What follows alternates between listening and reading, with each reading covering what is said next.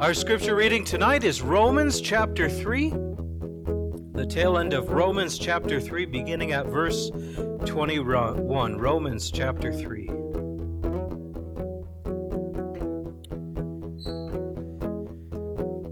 But now the righteousness of God has been manifested apart from the law, although the law and the prophets bear witness to it. The righteousness of God through faith in Jesus Christ for all who believe. For there is no distinction, for all have sinned and fall short of the glory of God, and are justified by His grace as a gift through the redemption that is in Christ Jesus, whom God put forward as a propitiation by His blood, to be received by faith. This was to show God's righteousness, because in His divine forbearance He had passed over former sins. It was to show His righteousness at the present time, so that He might be just and the justifier of the one who has faith in Jesus. Then what becomes of our boasting? It is excluded. By what kind of law? By a law of works? No, but by the law of faith. For we hold that one is justified by faith apart from the works of the law. Or is God the God of the Jews only? Is He not the God of the Gentiles also? Yes, of the Gentiles also. Since God is one, who will justify the circumcised by faith and the uncircumcised through faith. Do we then overthrow the law by this faith? By no means. On the contrary, we uphold the law. Thus far the reading of God's Word. And now our catechismal reading. Our text for this evening is Canons of Dort. We are now in the second head of doctrine. Canons of Dort, the second head of doctrine, which is page 270. Page 267. Page 267.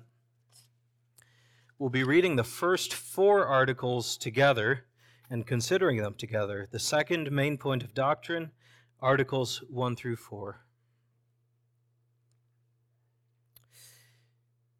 We'll read together starting at article 1. God is not only supremely merciful, but also supremely just.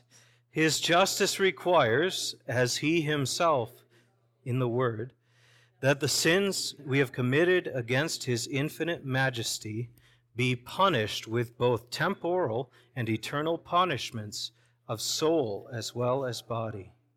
We cannot escape these punishments unless satisfaction is given to God's justice.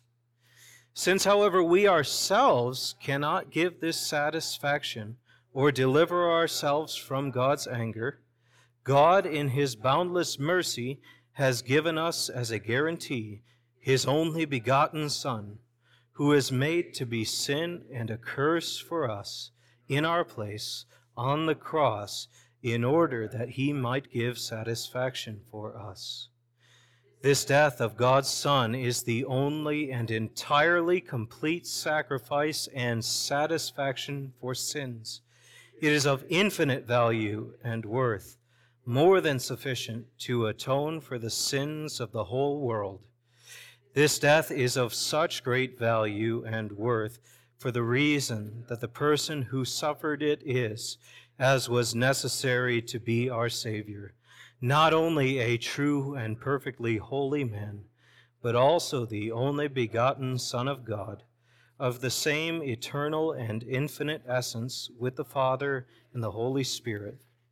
Another reason that this death was accompanied by the experience of God's anger and curse, which we, by our sins, had fully deserved. Amen. Is gospel law or gospel? That might seem like an absurd question, but it's an important question. It's really an important question that needs figured out before we can have any other discussion about the gospel. Before we have any other discussion about for whom is the gospel, and how does the gospel work, and how does it go out, and where ought the gospel to be preached, before we answer any of that, we must answer the question, what is the gospel? Is the gospel law, or is the gospel gospel? Is the gospel a reward for good behavior, or is it a gift? Is the gospel fair, or is the gospel gracious? And wrapped up in this question is an even bigger question. What is merit? What do people deserve and what do people earn before God? And more specifically, what does God owe us? See, the Reformation came on the heels of one of the most damnable sentences ever written in human history. In the 1400s, Gabriel Biel was a Roman who wrote a statement that became a key point of doctrine in the Papist Church, and the sentence was this: "To those who are doing what is in them, God doesn't deny grace." Or to put that another way, God saves people who try hard and do their best. Or even another way, God helps those who help themselves. And that is blasphemy. We are sinful and God is holy. We recognize that we've heard in your law difficult words. And we know that the law tells us how dead and hopeless we are outside of Christ. God's law does not tell us close enough. God's law tells us sinner. God's law tells us that we have offended an infinite God and that we have earned everlasting punishment. So what we have earned, what we are owed, what God owes us, and what we deserve is death. And the law tells us we merit death. We have earned it. The law tells us we are actually the ones who owed God obedience. We owed God something. We owed him obedience. And yet we have given him disobedience. The law tells us that we don't get to look up to the heavens and demand God come down and meet our standards. The law tells us that God has actually come down and revealed his standards, and we, in turn, have broken the standard he revealed. But the good news is that the gospel is gospel. The good news is that we do not deserve anything, but God has given us grace upon grace. The good news is that the free gift is not like the trespass. The good news is we owed God an infinite debt, and yet in Christ, in his Son, God has infinitely overpaid the price of our redemption. The good news tells us that God has done something for us that he did not owe us, that he has freely given us a gift. God's justice demanded that we paid for our sins, but God sent his Son to pay more than enough, says our text tonight. The gospel is that you have done nothing, but you have been given everything.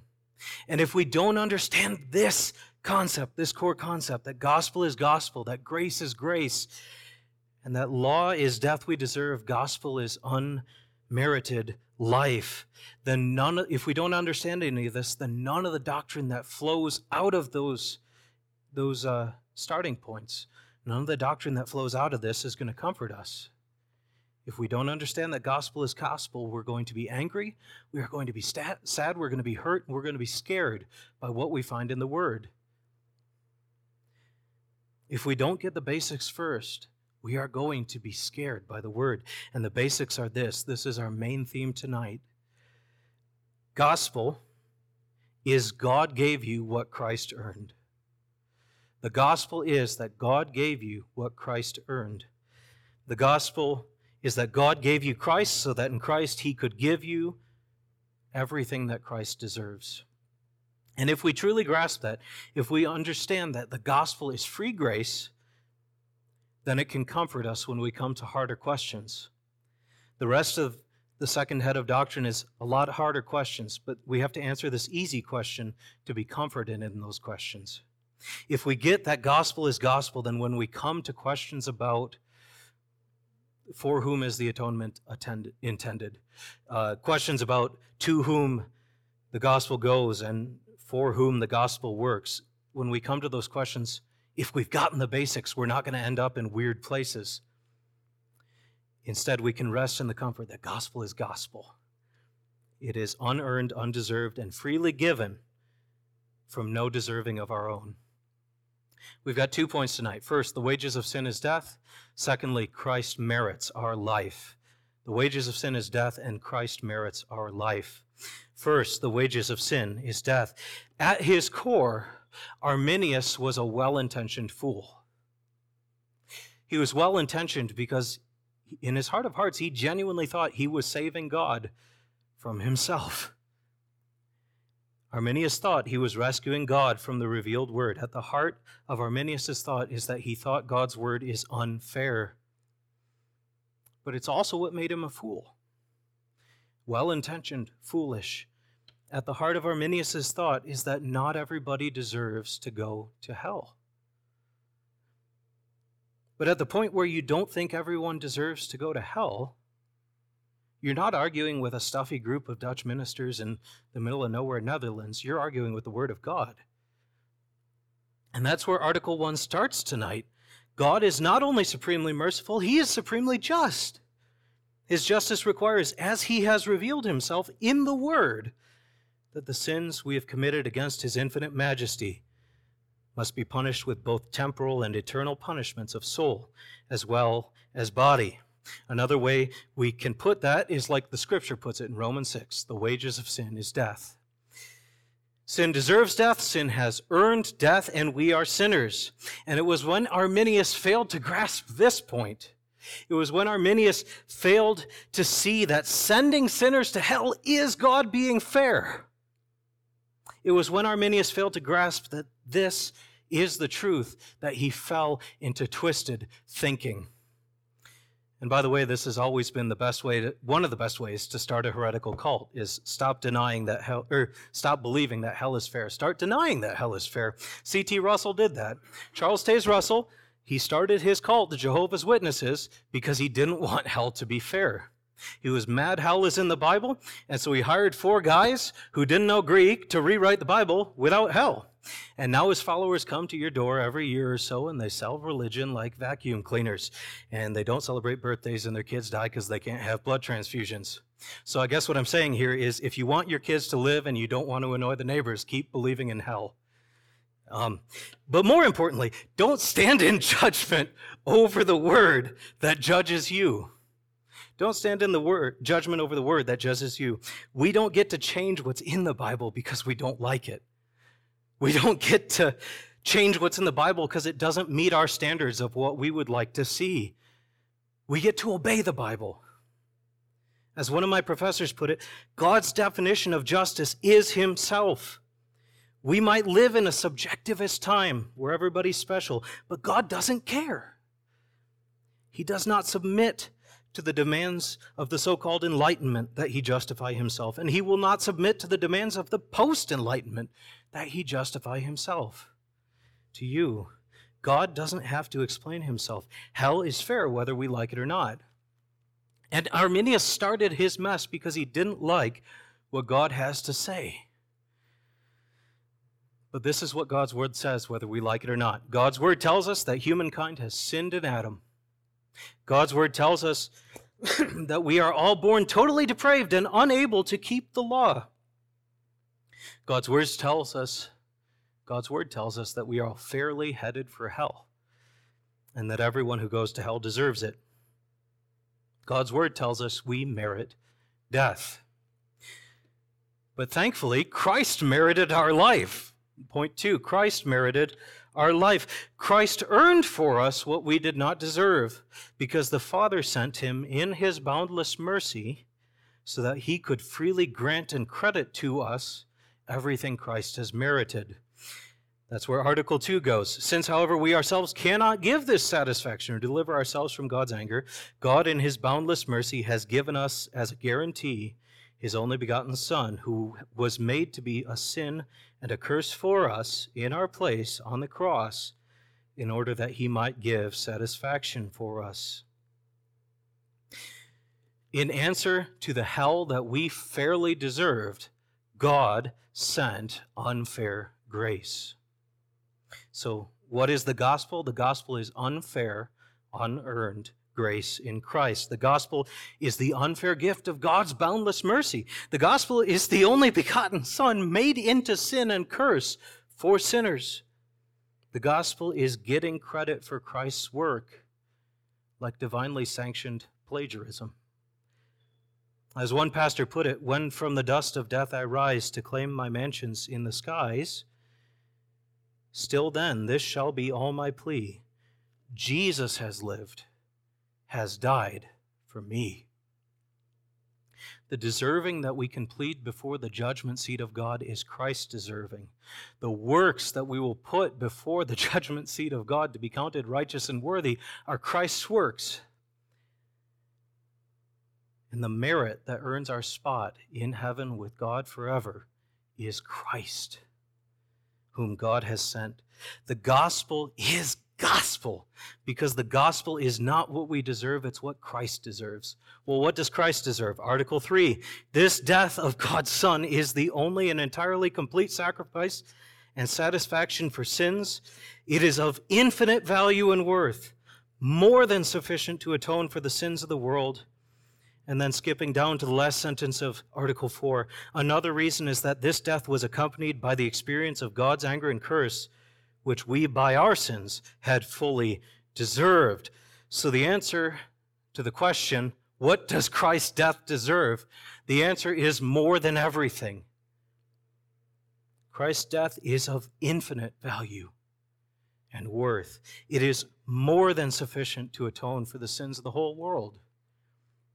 In response to our infinite debt before him, God in Christ has overpaid infinity.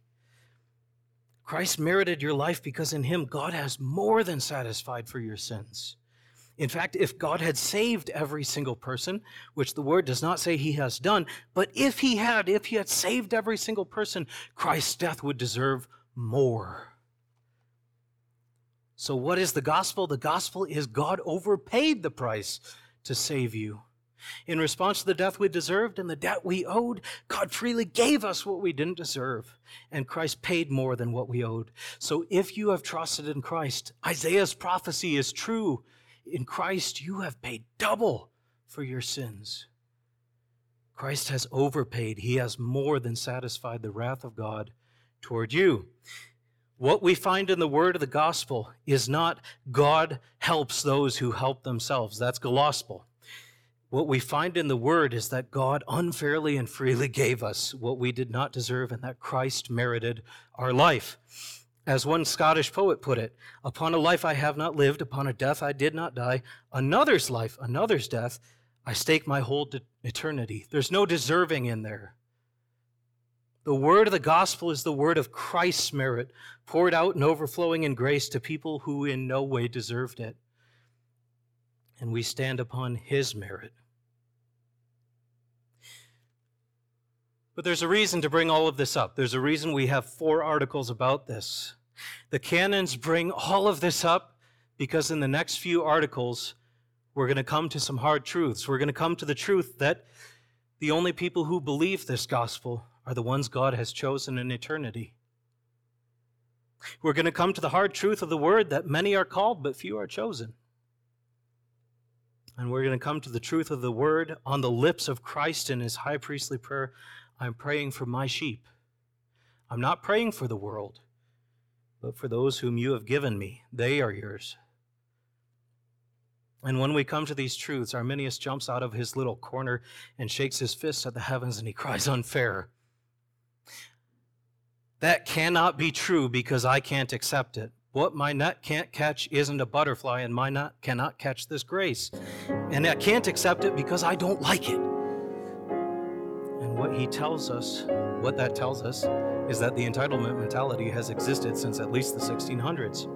But in response to all of this, we submit to the clear teaching of the Word. We submit to the Word that tells us gospel is gospel. We submit to the Word that tells us the gospel is unfair. And we submit to the Word that tells us is the gospel is you get credit for Christ's work. And Christ's work is a gift. Nothing you have deserved, everything you have been given. The gospel is not law, it is gospel. The gospel is not justice, it is mercy. The gospel is not our deserving, it is Christ's merit. And the gospel is overwhelmingly good news to unbelievably undeserving sinners. The gospel is the news that while we were still sinners, Christ died for us. The gospel is we love because he first loved us. The gospel is salvation is a gift of God, not of works. None of the God owed us a chance or God owed us this or that nonsense. Only no merit of our own, all the merit of Christ, and the merit of Christ overwhelmingly overpaying everything to save us. Amen. At Covenant Reformed Church in Missoula, Montana, we sincerely believe God's Word and faithfully teach it. We invite you to worship with us on Sundays. For more information, please visit MissoulaURC.com. That's MissoulaURC.com.